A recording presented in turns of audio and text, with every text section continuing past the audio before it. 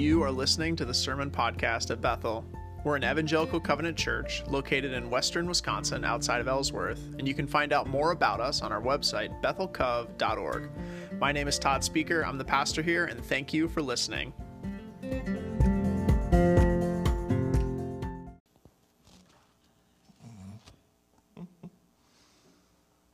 Would you open in your Bibles to Lamentation 6? Just kidding. To Mark 11. You guys would have left.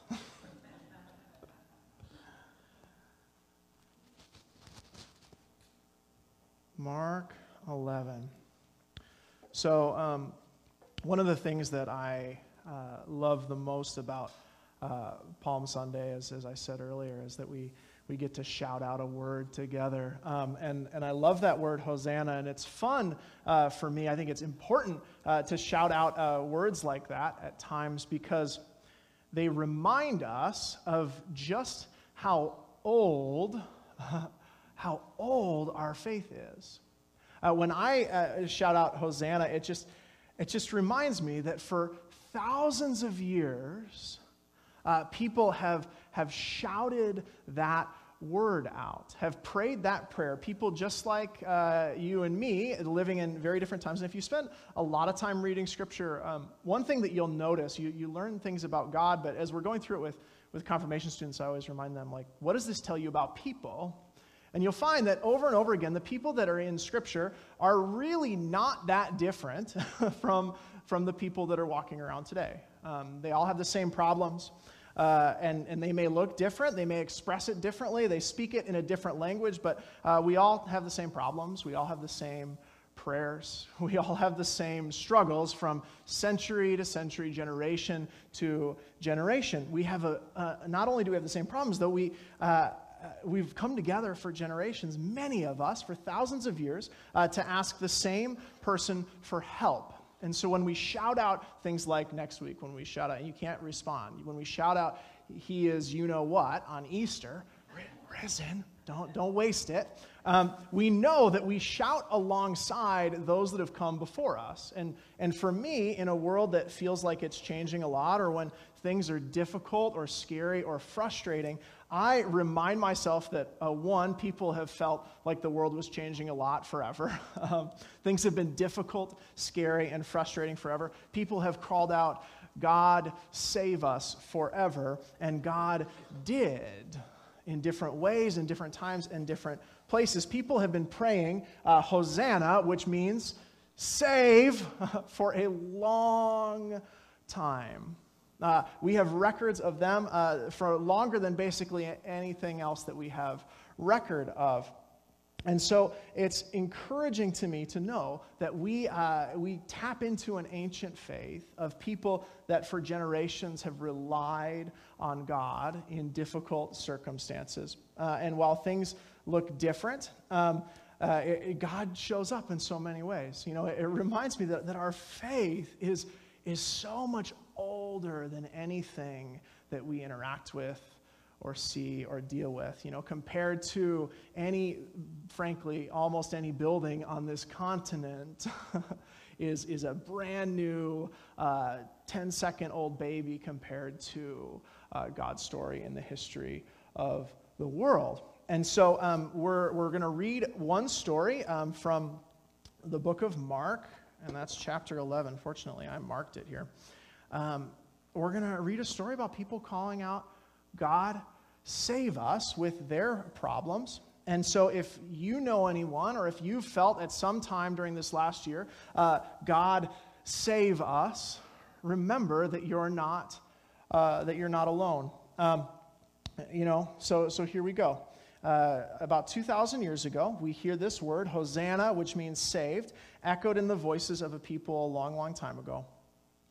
And it's really awesome to see the way that God shows up to save and how it's not always the way that we imagine or think. But, all right, so Mark 11, and I'm going to mess my order up. I'm going to read it now. So just the little short background. Jesus and his disciples are coming into the city of Jerusalem. If you were with us for Lamentations, Remember, the Jerusalem gets leveled, the temple's destroyed, but in Jesus' day, Jerusalem's back, the temple is back, and things are going pretty good. The only one problem is that there's a foreign power, the Roman government, and right there, Roman peacekeepers are roaming the streets with their swords and their spears, and they're keeping everybody in line. And so, you know what, I'll wait. So before we go in, that's one of our characters. So we've got our Roman soldiers out there, and we've got Jesus and his disciples. Jesus and his disciples have been roaming around the area, and it's interesting if you read the Gospels. They kind of avoid getting too close to Jerusalem most of the time. So they avoid Jerusalem, and you'll notice Jesus will often tell people not to tell anyone about what he's doing. And when Christians read that today, they're like, why is Jesus telling people? I thought we were supposed to tell people about what he's doing. But in the beginning of his ministry, he's trying to avoid a little bit of notoriety, okay? He's avoiding big crowds. They're coming anyway. He's avoiding people that are trying to say who he is. Sometimes he's like, no, don't tell anybody that you think I'm the Messiah yet. So they've been doing this the whole time. And so here's Jesus and his disciples. They're roaming the area. They're seeing these amazing things, and they're all thinking like, okay, Jesus, when's it going to be time to solve the problem, right? Because we live in a nation with a problem. We've got Jerusalem. We've got the temple. The one thing that we don't have is self-rule. The Romans are ruling over us. We want to be a nation that God rules over. And so Jesus and his disciples and the people that are seeing these miracles, they're hoping for something very specific. They're hoping that Jesus is going to save them by becoming king of Israel and dealing with category 2, the Roman peacekeepers. So the Roman Empire did a lot of things, but 2 things that impacted people in Israel all the time was they killed people who got out of line, and they brutally taxed the region. So they really contributed to poverty. This was how the Roman Empire worked. They spread out, took control, managed land, and brought resources back into Rome so that Rome could prosper. So they were kind of bleeding the community dry. We've got Jesus and disciples, the Roman peacekeepers, and the community is suffering because of these guys. And these guys, they're regular, old, ordinary human beings too. Their job is to make sure that nothing really bad happens in Israel, to keep the coins coming back to Rome, to make sure there isn't anything really crazy. And so they're worried, they're ready. Over here, we've got our religious and political elites. So the religious and political elites, they've kind of made a compromise with Rome. They've said, if you guys let us be in charge of the religious aspects of the land, we'll try and keep the people from rebelling and going crazy. And so that's kind of the deal that they've worked out. And so the religious elites are afraid of the people rising up, but they're also afraid of the Romans coming down, right? So they're kind of standing in between Rome and the people. And then finally, we have crowds of people. And on this special day, as Jesus comes into the city, he's coming in to celebrate Passover, which is this once-a-year festival that commemorates when God freed his people from Egypt, from being slaves in Egypt. And so everybody gathers, and if you lived near Jerusalem, this is what you'd do. You'd pack up your family, you'd pack up your things, you'd go into town, and you'd maybe would make a sacrifice at the temple. Maybe you'd stay overnight and eat your Passover there, or maybe you'd come back or whatever. But so what this results in is you've got Jerusalem, and it's like packed full of people. Like the city of Jerusalem grows by like 10 times during Passover in these days. So it's full of people who are tired. It's full of edgy, worried Roman centurions that are like, boy, there's a lot of people, and I hope they don't get real angry because there are a lot more of us than there are of them. And then the religious leaders that are like, okay, if we can just get through Passover and nobody gets hurt, that's going to be okay, and we can maintain our power. And the crowds of people that are ready to celebrate God setting people free. Okay, so this is the climate. This is what's going on. And so Jesus waits because he's following God's lead for just the right moment to come into the city with his disciples. And this is the story. Okay, so Mark 11, because Jesus is about to make himself known. It says this: as they approached Jerusalem, they came to Bethphage and Bethany and at the Mount of Olives. Jesus sent 2 of his disciples, saying, "Go to the village ahead of you. Just as you enter it, you will find a colt there, which no one has ever ridden. Untie it and bring it here. If anyone asks you why you're doing this, say the Lord needs it, and he'll send it back shortly. And before we go on, this is an important image, an important symbol. Colt, a colt that no one's ever ridden is something that a king might ride to re-enter the city. So this is, if you're thinking modern times, he's like, go pick me up one of those like black cars with the flags on it. Put the flags on the windshield. I'm going into town. And so they go to get this colt, and they say, hey, just go and get it, just like a king would. Jesus says, hey, go pick this up. And if the people ask, say the king needs it. Okay, so they do. They went and found a colt outside in the street, tied at a doorway. They untied it, and some people standing there asked them, what are you doing untying that colt? Hey, that's not yours. And they answered as Jesus told them to, right? They said, the Lord needs it, and he promises to bring it back. The king needs it.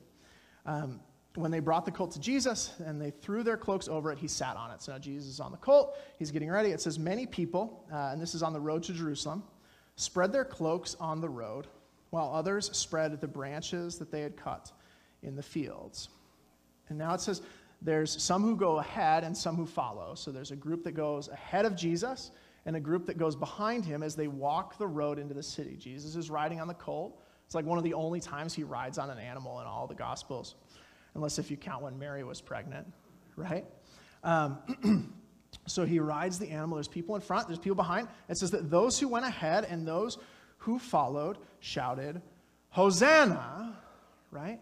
Save, God save us. Blessed is the one who comes in the name of the Lord. Blessed is the coming kingdom of our father David.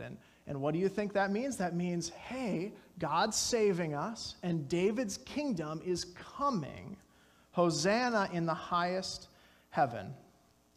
So Jesus comes into the parade, and they're waving the palm branches, and people are throwing their cloaks down on the ground, and his disciples are riling everybody up, right? They're like, Hosanna, the king is here. He's coming. They enter, and then Jesus, the first place he goes is the temple, and he takes a look around, and then he goes home and goes to bed, and that's the end of Mark 11, 1 through 11. He actually leaves town to go to bed. So there's a lot of stuff going on here. What Jesus is doing for us to understand today, for me, he's getting in the black car with the little flags on it, and he's driving, in the ancient world, he's driving right up to the White House and saying, my inauguration is beginning today. That's what he's doing. Except the problem is, of course, that there's already somebody who's calling himself king, right? So that's a problem. But people get really, really excited. They're shouting, Hosanna, save us. The disciples are encouraging it. And Jesus rides his donkey through, and everybody's looking at him, right? And it's just awesome. And how do you imagine, though, if you're one of, and like, let's, be, feel for him a little bit. Imagine you're one of those Roman soldiers with a spear, and there are a lot more of them than there are of you, and there's a crowd of people shouting out, God save us, and the king is here, and people are getting really excited. You're worried, right? Because something bad is about to happen. If you're one of those religious leaders, you're worried too, because usually when Israel rises up against Rome, really bad things happen. And if you're a person who's been taxed your whole life and is miserable and in poverty, is really struggling, maybe you had a friend that was harmed by one of these Roman centurions or whatever, you are excited, right? It's the day. You're one of Jesus' disciples. Jesus is about to become king. I just love this moment, right? It's beautiful. It's like a ticker tape parade. God is going to save them through this new king. Here he comes on a donkey. The Messiah is here, and they're celebrating that they get to be on his side, on his team. And it's that turning, page turning in history. A new king, a new time, a new era, and hope that God would save them. That they'd no longer be under the thumb and the boot of the Romans, but things would be brought back to the way it should be, back before the book of Lamentations, right? But of course we know the story because we know next week is Easter, and Jesus isn't able to rise unless something really bad happens between now and then. Because we know that when the Bible predicts and when Jesus says he'll be lifted up in glory, he means it's going to be on a cross and not in the palace. We know that at Jesus' right hand and left hand, when he's lifted up in glory, it won't be his closest disciples ruling and advising him, but will be a murderer and a thief on crosses. We know that when Jesus gets his crown as the king in the line of David, it is not a crown of gold, but a crown of thorns. And what else do we know? We know that the disciples who walked in front of him shouting Hosanna and waving their branches, and behind him who got that colt and donkey, they're going to scatter and flee when he's captured. One of them will betray him. The rest, except for just a few women, will run and hide. We know that the people cheering on Jesus' arrival, crying out, "Save us," crying out, "Here comes the King," will be shouting, "Crucify him," before the week is done. And they were right to be excited, right? They were right to have hope, but the hope, it didn't come in the way that they thought it was going to come. We know with hindsight that when they cried, "Save us," even though they changed their minds, and even in them changing their minds, God was answering their prayer for help.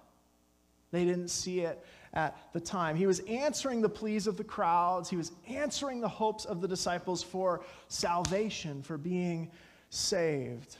We know that when Jesus hung on the cross, despite how bad it looked, it was him being crowned king, not just of the Jews, but of the world. And we know that in that moment, not marching into the city, but when he's raised up in that cross, that the biggest page in world history was turned.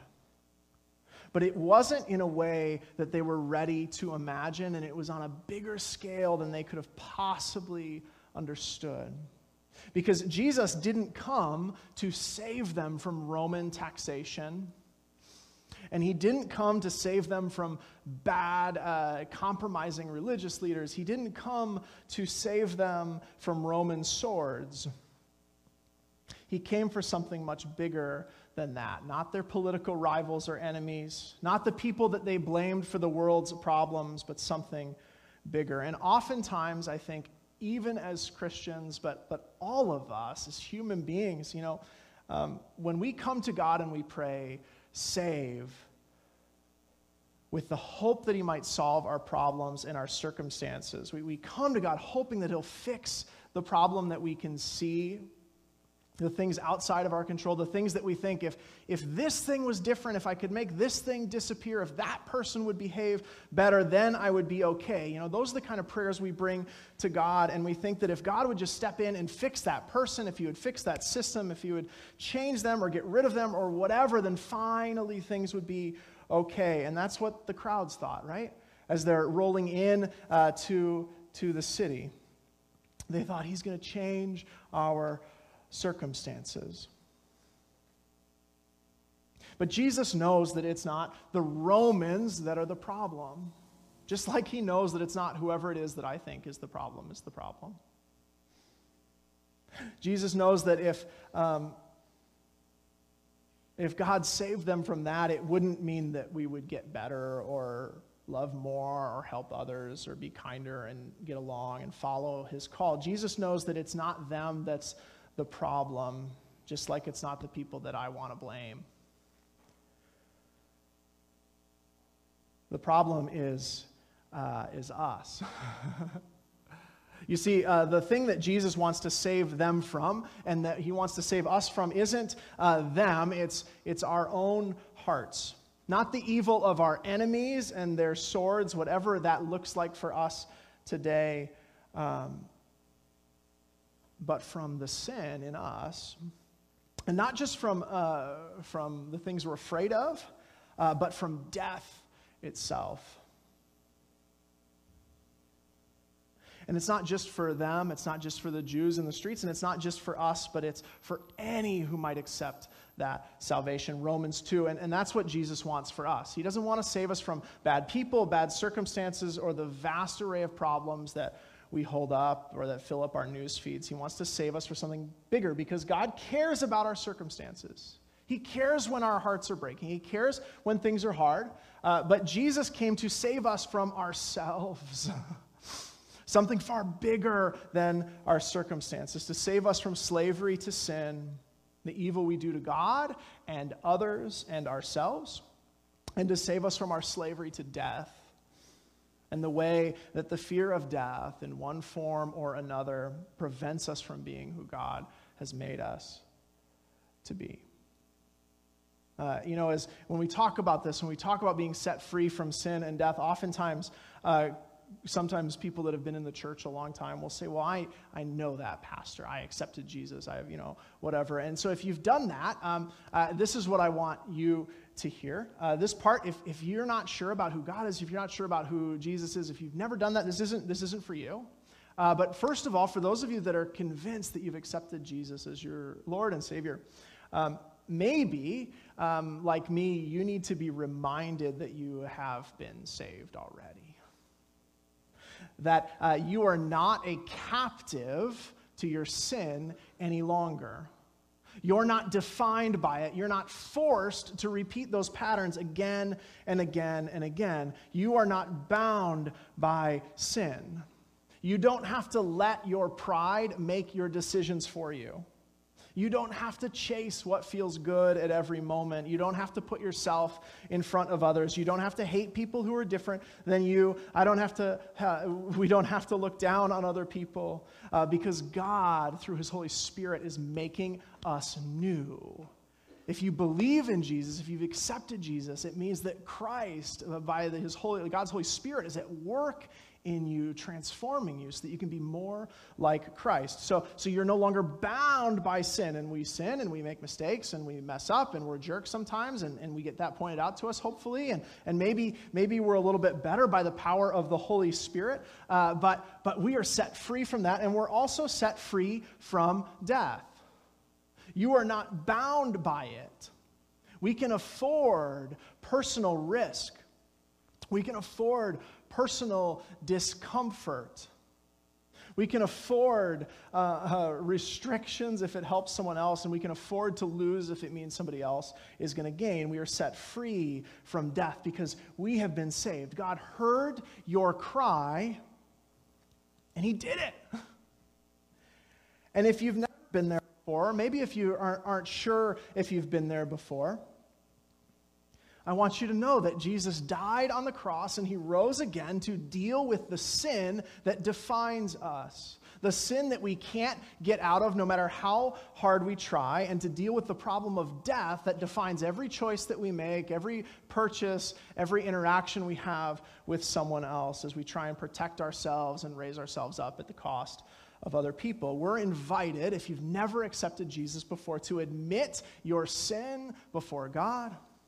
And that sounds like a churchy thing, but it just means the fact that no matter how hard you try, you just can't seem to be the person that you know you're supposed to be. We admit our sin before God. We stop trying to save ourselves, and we put our faith in Jesus and accept what He's done for us. And finally, we're invited to be made new by the power of the Holy Spirit. And so this week, as we get close to the empty tomb, as we read the story of the resurrection, or of Jesus' crucifixion together, as we see the palm branches, dry up in the streets, and the people hang Christ on the cross, as we get ready for Easter and we look at these last days, may we take our eyes off of our problems and issues and other people, the ones that we think we need saving from so that our lives will be okay, and instead ask God to save us from sin and from death in ourselves. And if you do, you might find a Christian, or if you accept that gospel, you'll find, and if you believe it for yourself, you might find that the same God that beat sin and death and evil can save you from the sin and death and evil in your own heart, in your own family, in your own relationships. And when He does, the problems of our circumstances, the problems out there, aren't going to look the same.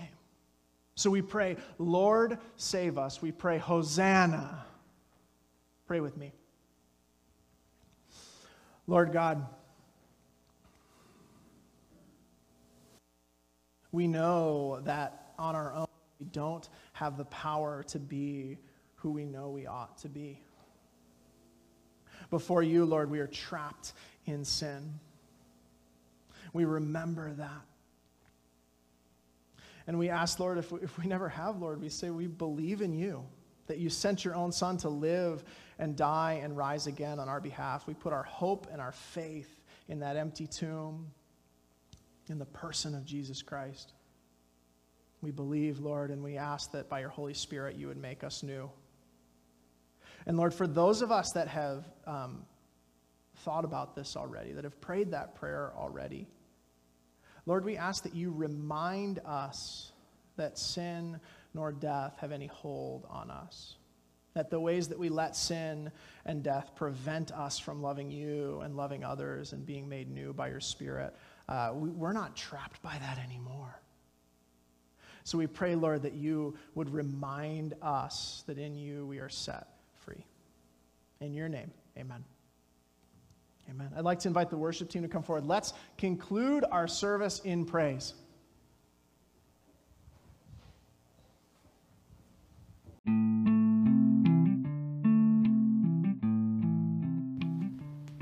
Thanks for joining us. You can find out more about our church, our live stream, and our in-person services at bethelcov.org. Thanks and have a great week.